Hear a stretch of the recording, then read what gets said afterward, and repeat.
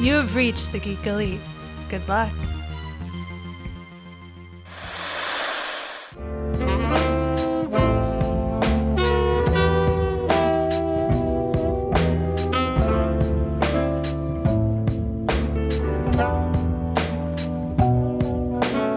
Okay, welcome back to another episode of Love of Pages. We've got the whole gang here. So we've got Jessica, and we've got Steven. That's me. And we are continuing on with The Accidental Alchemist. So we did the first 100 pages last time, and this time we have gotten to page 234. So pause it here if you've not reached page 234 because there are going to be spoilers. And finish reading and then pick back up with us. It's juicy stuff. It's very juicy stuff. Yeah. Oh, and that would be the end of chapter 27 for if you're listening to audio and no pages. So I appreciate that. Our cocktail this time around is called the Apricot Blossom. It is again a tea-based drink. Yes, it should be in a martini glass. Yes, I'm still too lazy to go buy martini glasses. Steven is having the virgin version of this mocktail. Yeah, I just have tea. So he's got tea. Again, we're doing it tea-based because in The Accidental Alchemist, everything centers around tea. Although maybe we should have done coffee for this episode. But we should have tried to make the cocoa. What was the whole thing? The thing that she made to keep herself awake is that coconut sugar, I think. Yeah. Oh, yeah. That would have been a good one. We could attempt those. So the Apricot Blossom is 4 mint leaves. I failed to keep one of them for a garnish. I just I'm all in. It's fun. I failed that in general because I forgot I didn't have mint. 1/4 ounce of simple syrup, 1.5 ounces of brewed orange spice tea. Any orange spice tea that you like.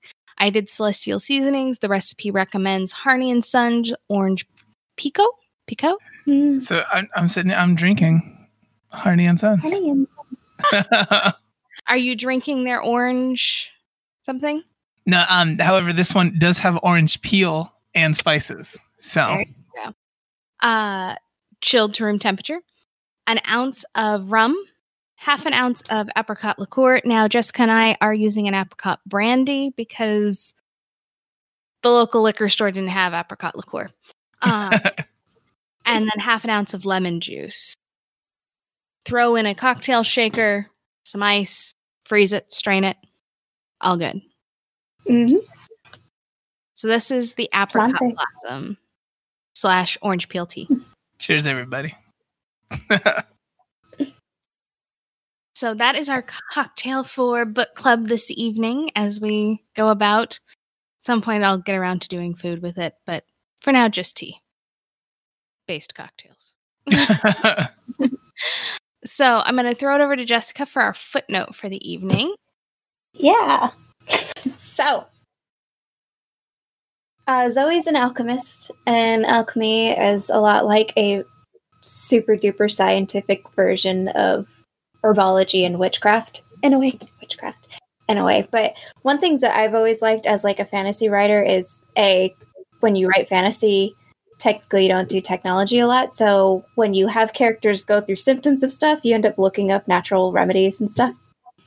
And because basically everything that we do for drugs anyways nowadays comes from these natural healing remedies, because yes, I have like 5 million resources on healing remedies and all that stuff.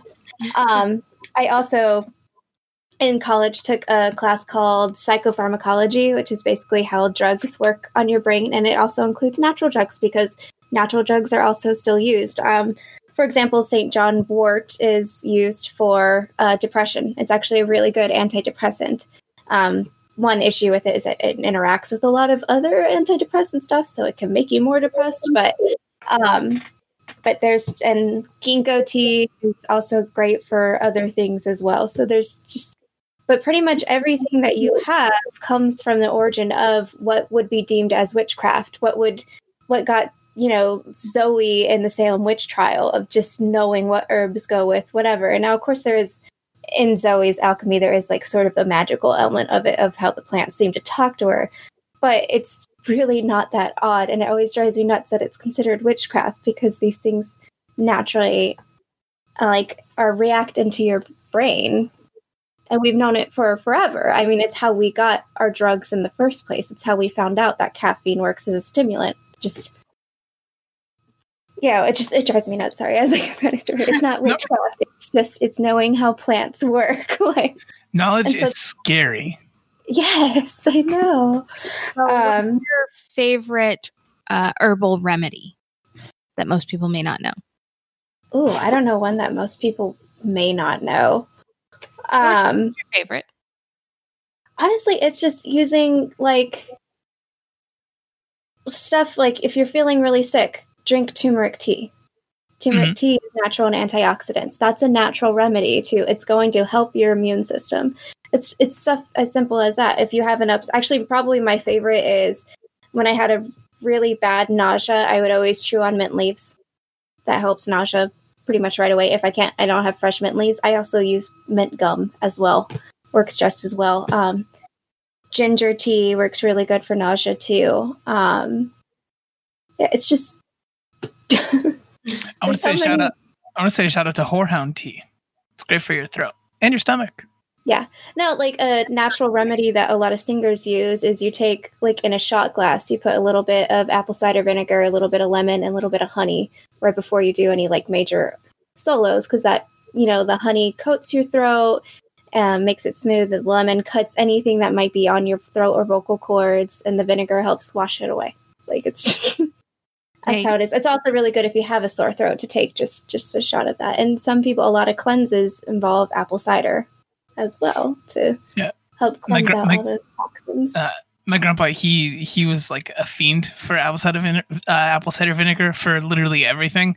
Every single morning was a spoonful of apple cider vinegar.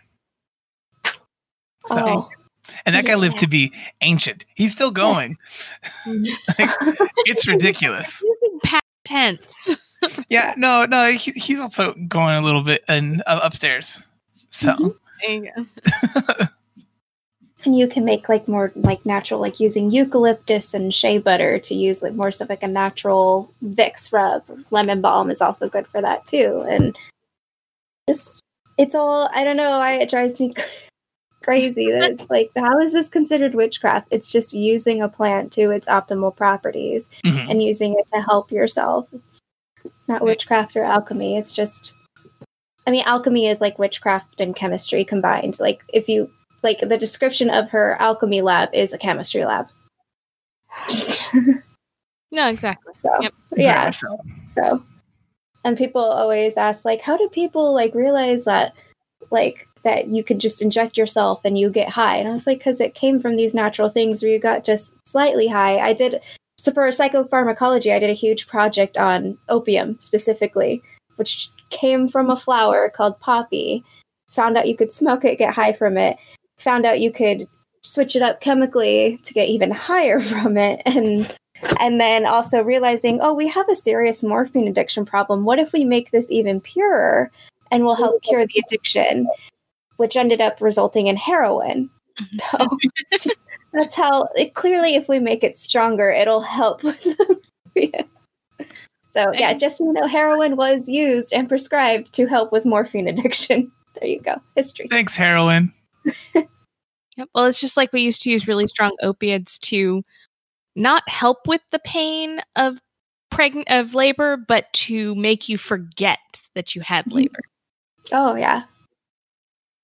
Yeah. It's great. Herbology, psychopharmacology, alchemy, witchcraft, it's all the same. Chemistry, it's all the same thing. It's all the same thing. So that is generally herbal remedies. Do you have a favorite go-to book that it's a good encyclopedia?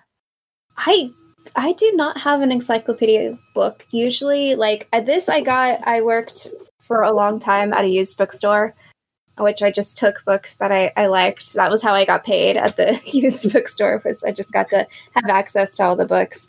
And this one's pretty cool because it has recipes in it and it also has sort of a little bit of history in it. So this is Hands-on Healing Remedies by Stephanie L. Tourlaise.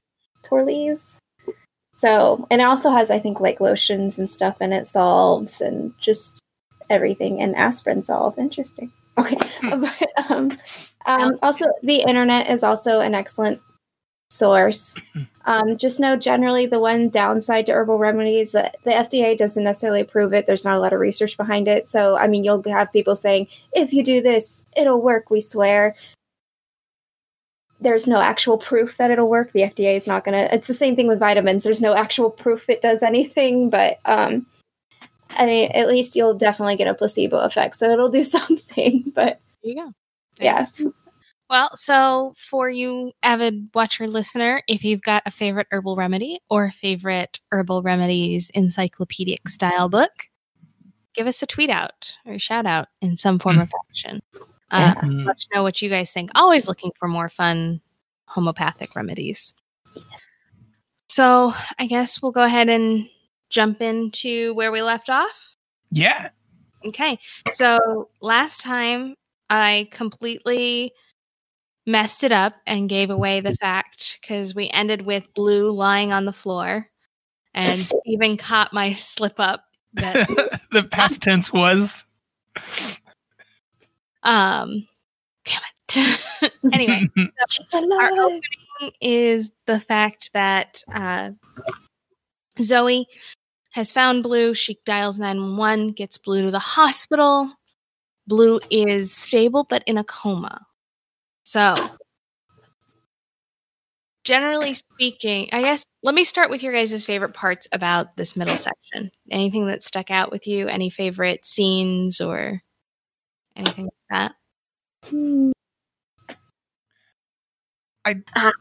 The robbery. The robbery. That you didn't even get to see. I think that was why I liked it. Yes, I like it. So Dorian's robbery, or Dorian stealing the poison from the police lab with Brixton's help. Mm-hmm. And I mainly like it just because you don't find out about it till Brixton and Dorian are sneaking back into the house, and so he's like, "What? Yeah. Did you do?" And it sounded so fascinating. Like, it sounded like such a thrill of a ride, and you didn't even get to see it. Like, to me, I loved that. I 100% imagined the evidence laboratory from Knives Out, what we saw of it, because I saw the movie maybe a month ago, finally. And so, small town kind of place, that's what I imagine. Even though Portland's not small, I imagine them all being a collection of small towns that make up Portland. Mm-hmm. I know Portland's not small, but when she's describing it in the book, it feels like a small town. Yeah. And it's mainly because all these characters are so interconnected with the tea shop. I kind of like that you can have those small town hubs within a bigger city because of one central location. Well, and I mean, even Max talks about it. I think it's in this section about Portland being made up of small neighborhoods that have all of the same aspects of small towns that you anticipate, including the gossip. But so we start out, Zoe gets Blue to the hospital, gets Blue balanced, and then Steven, what was your favorite scene? For that one, I both like and dislike the scene for oh my gosh, we just said his name, the kid, Brixton, thank you. For Brixton trying to pass off the recording of Dorian, oh yeah, no, you're like this was totally the gargoyle, and they're like, sure, gargoyle. When she comes back and she's like, no, yeah, my French boyfriend with the scar. Yeah, that. I really liked that. There you go. Did you like the completely terrible cover-up that was somehow also a really good cover-up? Yeah, nobody questioned the fact that everybody knows everybody in the area. She went somewhere to go visit the person, and then everyone in town knows about it, and they're like, oh yeah, your French boyfriend. Nobody's like, who's the French guy though? That might stick out. Yep. It was perfectly terrible. Your French boyfriend that nobody's ever met, that's been in the house, but nobody's ever seen. Yeah. It was an interesting one. It is much more believable than a gargoyle being alive, though. So that's why the humans went, okay. That's fair. Well, plus they're teenagers. I know the lady's supposed to be older, but this like super gossipy lady, I keep imagining. Did you guys watch Weeds? No. Never mind. For anyone who has watched Weeds, there's a super gossipy person who she was another person on like the parent-teacher conference or parent-teacher association. Sorry. With Nancy in Agrestic, and she was a real butthole. And like I imagine that lady as her, even though she's a little too young for it. Okay. Yeah. No idea who you're talking about, but I believe that's okay. For anyone out there who watches Weeds, I hope that one hit. There has watched Weeds and can interact with Steven on this issue because Jessica and I are just good. So then, yes. So then Brixton and Dorian break into the evidence lab to get the poison because they presume that Zoe will be able to figure out what the poison is and then solve the mystery because she's smarter than the detectives with her special alchemist nose. And Zoe sets up her alchemy lab and she tries to...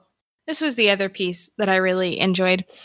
Did anybody else appreciate the fact that Dorian just used her credit card to order an espresso machine and a French newspaper subscription and just like, what do you mean I can't do what's the problem? You're an alchemist. Turn lead into gold. It'll be fine.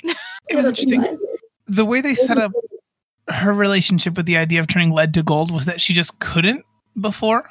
And maybe it's that she can't now, but we definitely hear her mention the idea, like, well, maybe I'll do this just to pay for this one thing. I'll take that up again. And then she also mentions in the memory having used that in the past. Yeah. It's interesting. The impression I always got was that she could do it, but she wasn't good at it. So she couldn't do it frequently and she couldn't create large quantities because she just was not great at it. You know, like one of those things like, yeah, I can cook a meal. Like I can feed myself. That doesn't mean I'm a good cook. That doesn't mean somebody's going to want to eat the food that I make. Well, like, I could subsist on it. Mm-hmm. I kind of sort of take it as, and I don't know if I'm reading it wrong, because we still don't quite fully get how she's doing alchemy quite yet. I mean, she's done it, but you're not getting like how she's doing it.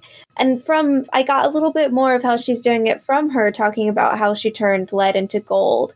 And it seemed to me alchemy takes science, but then the magic portion of it is how it pulls from emotions in some way. So I think you can't turn lead into gold because you need your wealth, but you can do it if other people are being generous towards you.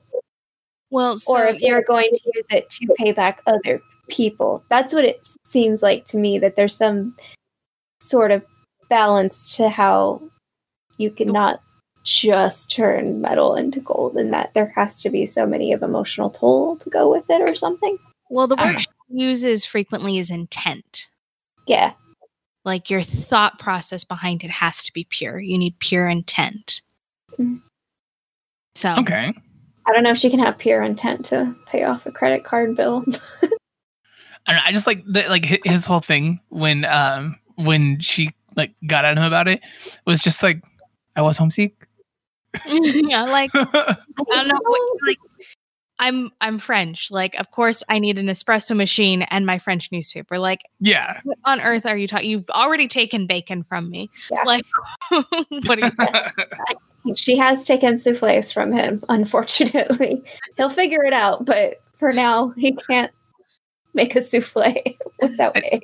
I do also want to point out that he's like supposed to have this French accent, and then the main character's name is also Zoe, which is just like primed for him to say it at all times. Zoe, like it's just this right there. Yeah. I also love how he uses alchemist almost as a derogatory term sometimes. In which situation? So, like, when he gets frustrated with Zoe, or Zoe's like, you can't do that. I can't do that. It's not possible. That's not the way this works. He's like, alchemists. Like, you're all the same. You're all useless. You're all useless. I can understand that one. And then, go find yourself a stage magician and get him to read Latin to you, then, like. Yeah.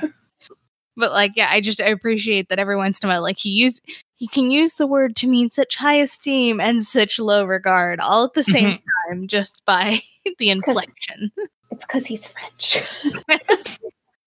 It's a powerful accent. Yep. So, she then discovers what the smell is, and it's mercury. Mm-hmm. Really? I should have figured that's what it was too. Which nearly takes her out when she gets a good whiff of it. Mm-hmm. And then they decide Dorian's next logical conclusion from his little gray cells, is that they need to break into Blue's house. He likes to break into things. I think we've definitely learned this. Like, I know that he's done plenty of things by night as just a matter of course, existing and looking the way that he does and everything. Yeah. But he jumps to that a lot. Yep. Although I personally appreciate that Zoe gives in, but refuses to let Brixton come with them against Dorian's protestations.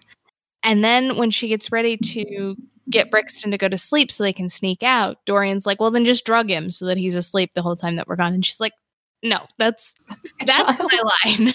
Like, I may have some lines, but that's my line. I'm not drugging a child. In retrospect, though, would have been great. Yes, in retrospect, that would have been a really good idea. But no comment as a daycare teacher. Listen, they could have drugged him several ways. She was really hoping she'd give you were really hoping she'd give you an herbal remedy to drug the kids. Is that what you're looking for? No, like you could have done it so many ways. She could have done like given him things that normally put people to sleep and everything, or they could have just made him like a really big turkey dinner. It could have been effective. I'm just saying. Japan, man. Yeah, like get you. There you go. I like it. So then they break into Blue's house to try and find the book, and they can't. And so... But she touches the poison. Which is... Mercury, China, herbal based. You find out later on, but... Yes. And then that's when they get back to the house. And this is where... Is this where Brixton's trying to divulge Dorian's secrets? This is where it is, right? Yes. Yeah, around there. Trying to remember which occurs in what order, because like I have all my favorite things, but like I get it all jumbled up. So yeah. They get back from having gone to get the things from there. She's still feeling kind of queasy and whatnot, and then right away they're thrown into this situation where the two other teens are sneaking into the house. She thinks they're like robbers or some other kind of assailant, and he's just like, no, check it out, like this is the audio thing. And then we come up with the idea that this is Zoe's French boyfriend, disfigured, and Veronica gets very upset with Brixton for making fun of somebody who is has a disability. Yeah. Which I wholeheartedly appreciate, because it's definitely like a bit of the difference between boys and girls at that age, I feel like. So Zoe redirects it with chocolate cake, which is a prime redirect. That is an excellent redirect. So I do like that later on the detective, he points out that those kids are a good influence on him. Yeah. I'm glad that they realized this. Yeah. So then what happens next? Somebody remind me. Oh, I don't know. So they have their whole their whole thing where she tells him about the fact that she knows more about the poison, but she can't tell the cops because now that they have taken things, it's no longer admissible as evidence. That's right. Yeah, since they took the poison she mentions to Dorian, that's what it is. She mentions to Dorian that she didn't quite get enough of the poison to be able to tell exactly what was in it. And that's why Dorian's like, well, clearly you told me you wanted me to take it. Like, yeah. That was what you were saying, right? Yeah. I like that he says, he's like, I mean, you didn't say it in so many words, but... I do also openly like that it is probably the first, like, amateur detective book that I've read that openly said, yeah, this evidence would not work in court anymore. Like, that's the first time. Because normally it's like, now. This is useless now. It's been in other people's hands. It has been tampered with. It will not work in court. Evidence is broken. Yes. Well, and then I personally like Max's reaction of, he's like, I think I saw a monster. But, like, that can't be right. Like, I must be delirious at this point.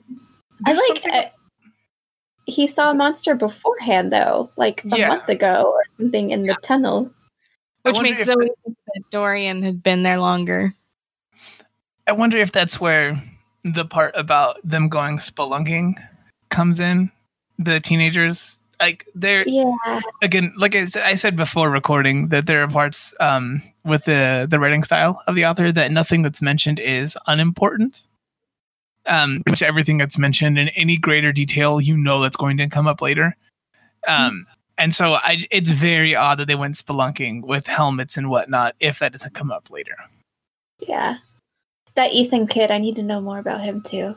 Mm-hmm. I don't trust him in a way. I'm like, I don't know about this rich Ethan kid just buying old helmets to go splunking. But and then that's where my head goes to, like, all other forms of alchemy that I know about. And I was like, oh my God, did somebody create a chimera? Like, just...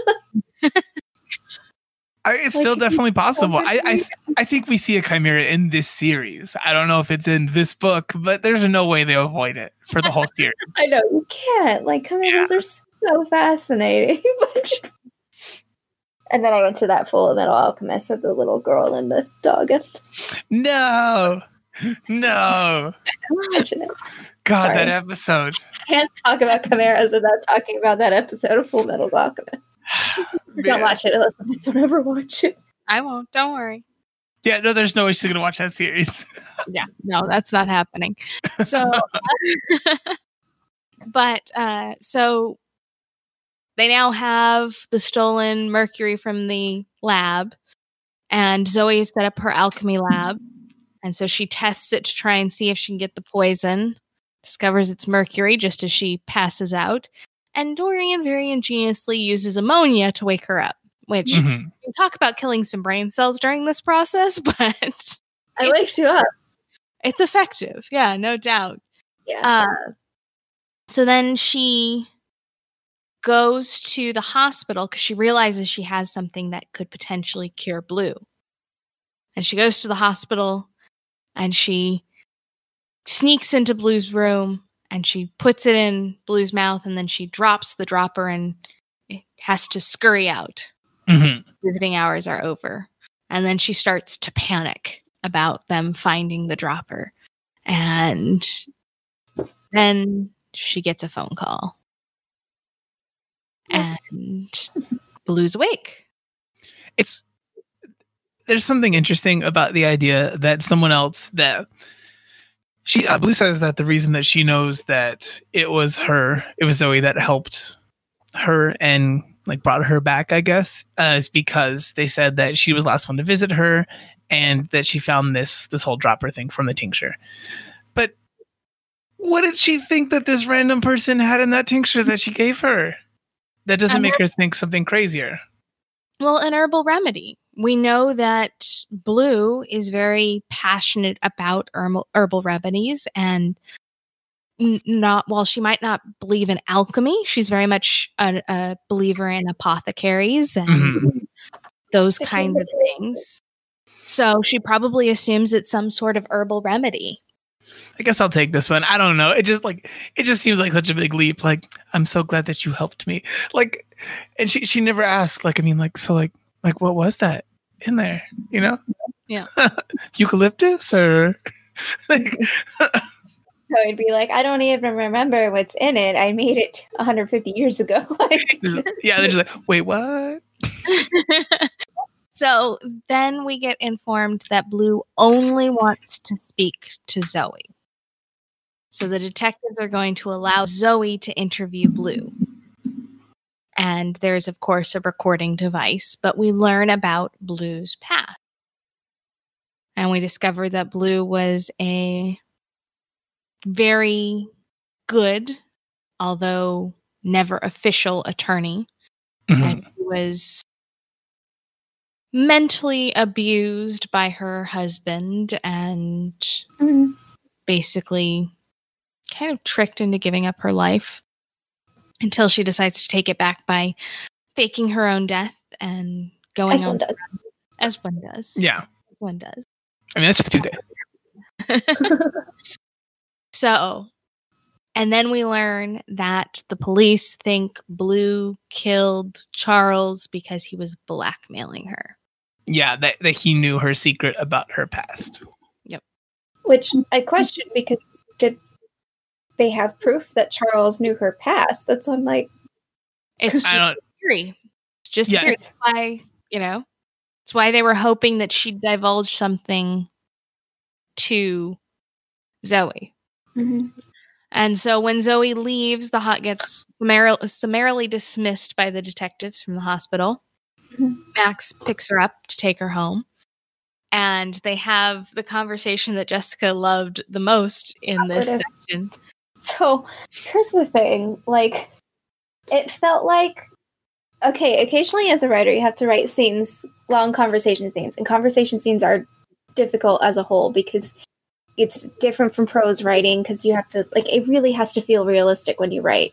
So you have, and there's always times where you have a character and you know, like, what you want to, in the end result, be said in this conversation, but you don't know how to get the character there or how to get the other character there. That might be also avoiding that end result. And that's exactly what this conversation felt like, was just where it's slightly awkward, but it should be awkward because these people don't know exactly what they're saying yet. Like, Zoe knows she wants the end result to be, hey, I know what's in the poison, but she wants to do it without telling Max, hey, I'm an alchemist who's 300 years old, without slipping on any of that stuff. And Max wants to be like, hey, I'm trying to stay off this case because I'm a goody two-shoes, even though I'm freaking out over the fact that I just saw a couple monsters and I'm having hallucinations. So it's just a very, like, open, honest, of just, like, constantly changing the subject, constantly, like, trying to flip it back, constantly going, oh, he died, I'm so sorry. Just, like, constantly just sort of bouncing off of each other, sort of awkward and sort of not quite reaching the point. And then you feel their frustrations over not quite reaching the point in a way. Yeah. And then I feel like you have this whole, love interest added, like, I don't want to piss you off, but I'm not going to give you the answer you want. But I still want you to like me. So don't be mad that I'm giving you a bad answer. It felt like a really realistic, like, I could see, yes, this is how these two people would try to talk their way through the situation. And I could see, like, yes, this is probably exactly how I'd end up writing it, because me as a writer would be like, I have no idea how the crap I'm going to get Zoe to not spill her beans right now. Like, it's usually how it goes. Yeah, pretty much. So then Zoe gets back. She updates Dorian about everything that's gone down, what she learned about Blue, and he starts working his little gray cells.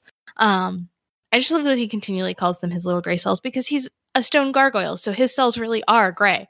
Like, they are his little gray cells. I mean, no matter what, it's the gray matter. It's the gray matter. But, like, I highly enjoy it. In any case, she then also divulges to Dorian more about her past. Mm-hmm. And the fact that she was born in Salem and she grew up and she was a teenager during the Salem witch trials. And a great time. Yeah. To just be female in general, much less a person doing anything that's outside the realm of, like, just existing. Yeah. So, even just existing as a female is dangerous. So yeah. So her younger brother Thomas helps her flee when she gets accused of witchcraft. And I did appreciate that Dorian asked if she was burned at the stake. Like, yeah, no. He's like, burn you? And she's like, no, it didn't come to, like, wait, no, it didn't come to that. So they escape to London, and, you know, 2 orphan kids with no real income. She starts selling herbal remedies, catches the eye of a unnamed alchemist who remains unnamed, who thinks it's her brother Thomas. When he finds out that it's her and not her brother that's the potential alchemist, they don't want to deal with her because, again, she's a woman in the 1600s. Yeah. So she,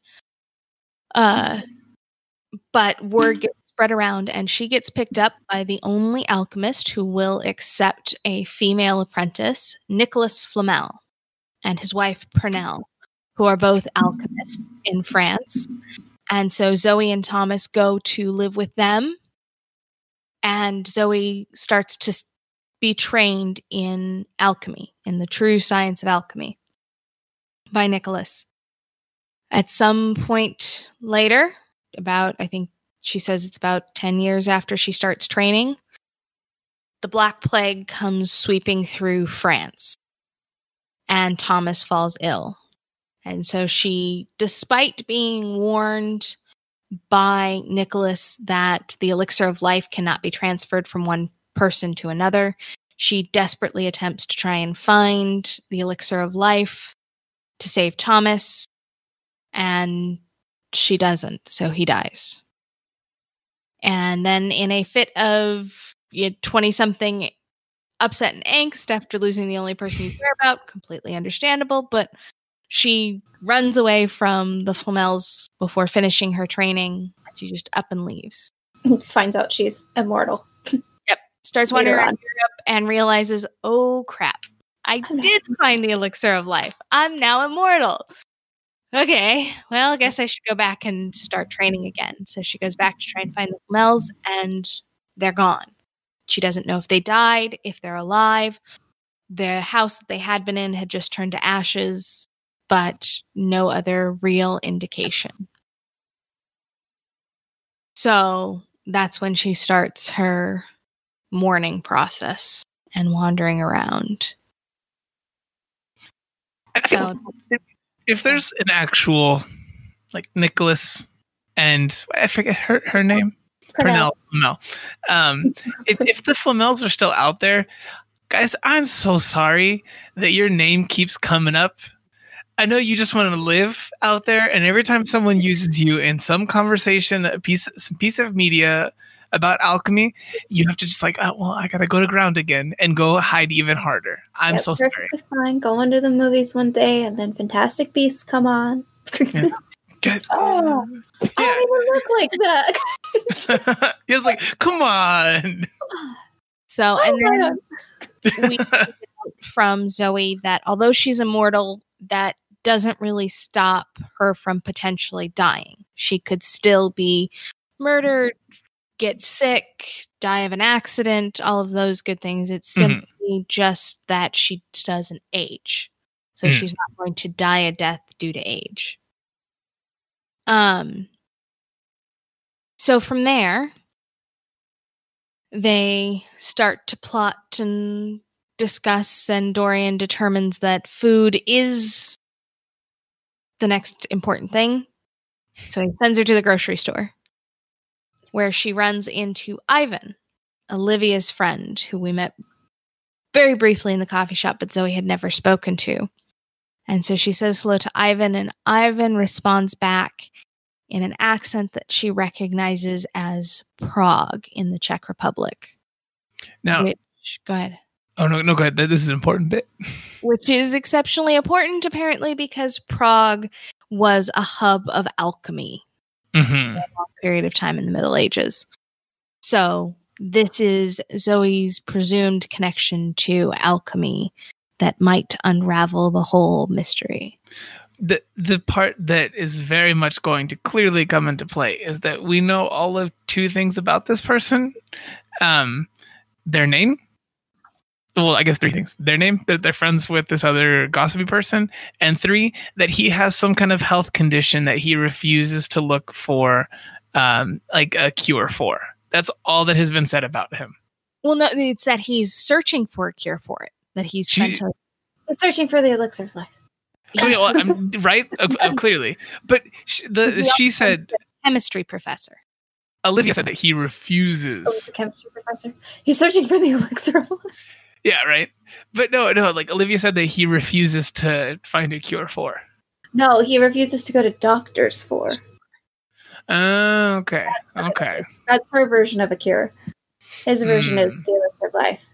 Because he knows he can do it. Because he already made a chimera. Olivia said that he was a professor. He has his doctorate in chemistry. Mm-hmm. That's one of the things that she said. So, this is important. This is very important. Very important. Okay. So, I know last time we said that we weren't too thrilled with any of the characters except potentially Dorian. Any characters now tripping your trigger? Any that you're liking more, less at this point? I still like Max. I like Zoe less. I think Zoe is written less well during this chunk of this book, personally. She is written pretty... But I feel like part of me is like, well, maybe it kind of makes sense because she's been so running for so long. Maybe she doesn't even know who she is anymore. I feel like that's what I'm supposed to be getting from it, but I kind of sort of wish I was getting more from her. And you kind of got it with her talk about the past and stuff, and you kind of get it with her trying to do alchemy again. I just feel like she probably is, for the lead character, one of the weakest written characters in a way.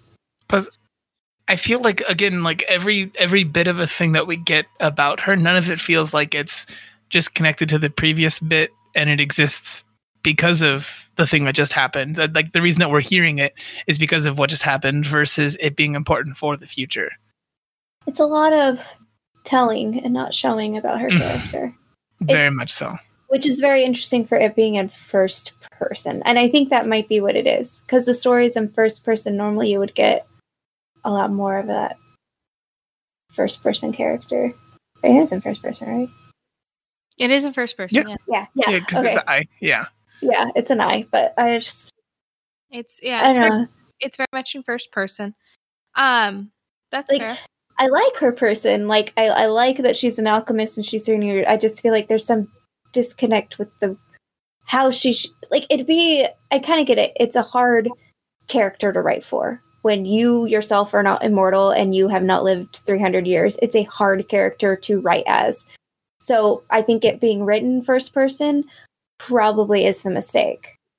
I think it'd be significantly better. We like her a bit more if it was written in third person and or even like a first person, not omniscient, where it's like what is it called? Where it's just it's like one step removed from. Where it's almost like Sherlock Holmes, how Watson is the one writing the story, even though Sherlock's the detective. Watson is the one. Like if it was Brixton writing the story, it might have worked, or Dorian writing the story. Like or just some serious outside person, like Nicholas Flamel has been watching her entire life, and he's the one writing the story the whole time. What? Like it kind of. That's what I feel like it is. Like it is, and I get it because I have tried writing in first person for a character that was over 100 years old, and it's difficult because I'm not that person, and it's really hard to get how their thoughts and inner thoughts would actually be. You really have to pull yourself back from your own life to be able to be like, how wise would I be, or how many stupid decisions would I make if I had immortality? Like it's a real difficult balance. I think that gets better as the series goes on. It should, though, because once you start... You know the character. Writing, you start to know who... Like, it still feels like... Not like it feels like it's a draft. It feels like she's still learning the character as she's writing this book. That's what it is, which is how normal writing is. Which is also why first person can be very difficult if you're writing a character so different from your actual self. So, like it makes sense. Like I will say I like the character. I just think it's just right now in process of her writing, some of it doesn't quite make sense over how this character should be thinking in a way. Yeah. And there's just not enough backing for her to be thinking that dumb. Like she keeps on making like dumb mistakes. She's just making dumb mistakes over and over for somebody that's 300 years old. Like, yeah. And Dorian calls her on that. Yeah, and she admits it to herself a lot of times. She's like, "This was really dumb." Like, and that's where her character is getting slightly better. And that's where I sort of feel like it is that Zoe herself is starting to realize like how to be herself. So that's where I'm like, I kind of get where the writer's going with this, but like, it's hard to get to like her as the reader, even though I know the intention of it. Yeah. So, but I definitely, I am invested in Zoe. I'm going to end up finishing the series. So, like, just it's a good call. It's a good call. So, other than our main three, Zoe, Dorian, and Brixton, your favorite side character at this point? I know yours is Max. Yes. Mine is always going to be the hot detective love interest. I got nothing for this one right now, honestly. I have nothing. No. I feel weird saying that, but I don't know. Okay. Blue is interesting. Blue is cool. I kind of like her past. Yeah, I like it. So, at this point, we are just about 2/3 of the way through the book. Who do you think is the murderer? It's not Ivan. Yeah, it's not him. I am starting to wonder if her her significant other comes back up in the franchise purely based on when we're hearing about them. Oh, yeah. Like if they're going to come back around. Tragedy happened to him though? Oh no, he's supposed to be dead. Oh, is he dead? Okay. Yeah. He's supposed to have basically gone crazy and committed suicide. He blued her. I'm just kidding. Okay. So do you think Ambrose is the murderer? I don't know. I don't know if they actually are. There are a couple possibilities, but I hope that the writing is playing it a little bit closer to the chest than how I'm thinking it is. Who do you think it is? Right now, I have nothing firm at all. It's like Kid Ethan. honestly, honestly though, it's still a possibility. I don't know why I feel like Ethan is like who are weird, young, accidentally discovered the elixir of life way too soon child. Exactly. Been a child for way too long. Like, yeah. That's what I feel like it is. So Ethan makes Jessica's top 3 of potential murderers. Mm-hmm. Same. I'll take that one. Okay. Who are your other 2 top 3 possibilities? I still go for Ambrose. Ambrose. It'd be fun if Olivia somehow ends up being the murderer. Okay. Olivia. I don't know how, but it'd be really... She did mention her age more than once. This woman, though, literally got Zoe to buy flowers for her, though. Yeah. You know she knew that if there was no visitors, they wouldn't be able to bring in flowers. You know she's like, might as well keep these flowers. Thanks, Zoe. Like, yeah. I got another woman to buy me flowers. Okay, so we're looking at Ethan, Ambrose, and Olivia as potential suspects. So, dear listener, viewer, I do want to put I want to put another one out there. Okay. Max is someone related to Max in some way, shape, or form. So, like a relative of Max, or even his ex. Okay. Or the one who who was supposed to have died. Someone who is connected to the story through him. Okay. So maybe one of the other detectives or something like that. But no, I think someone closer to him than that. Okay. Yeah. All right. So, dear listener, viewer, tell us what you think. Give us your suspect list on this murder adventure. Any final thoughts on this section? I liked how Brixton avoided saying what her age was.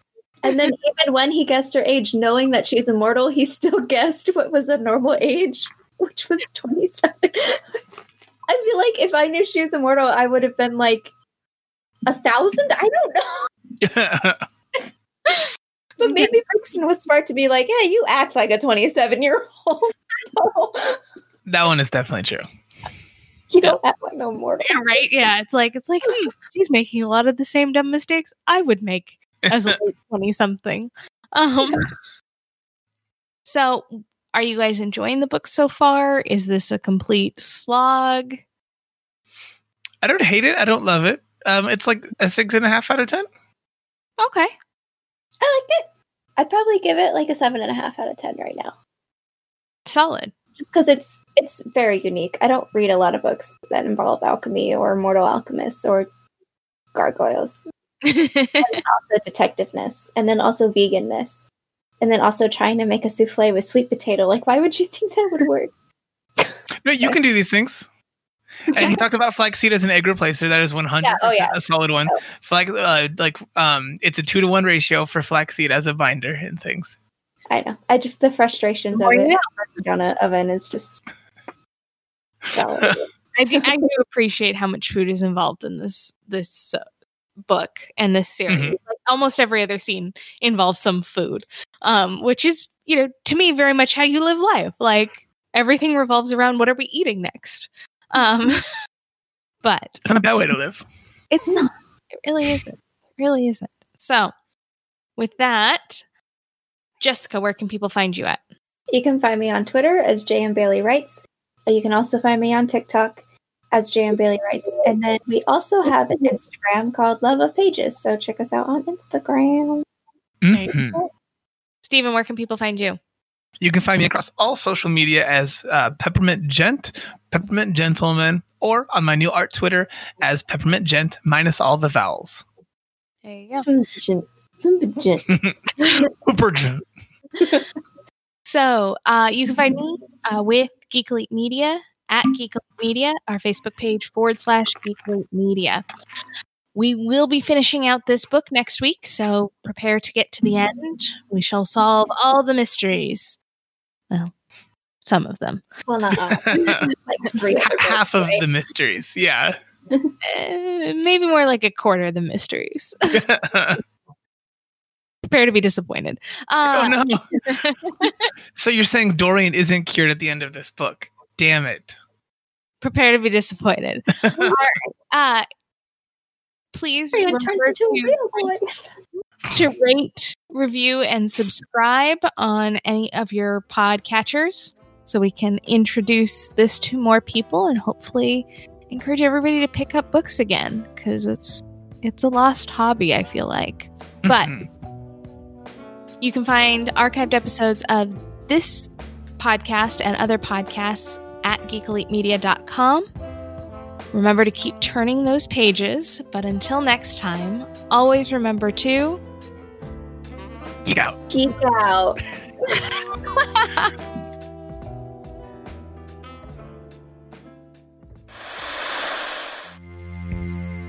This concludes our broadcast.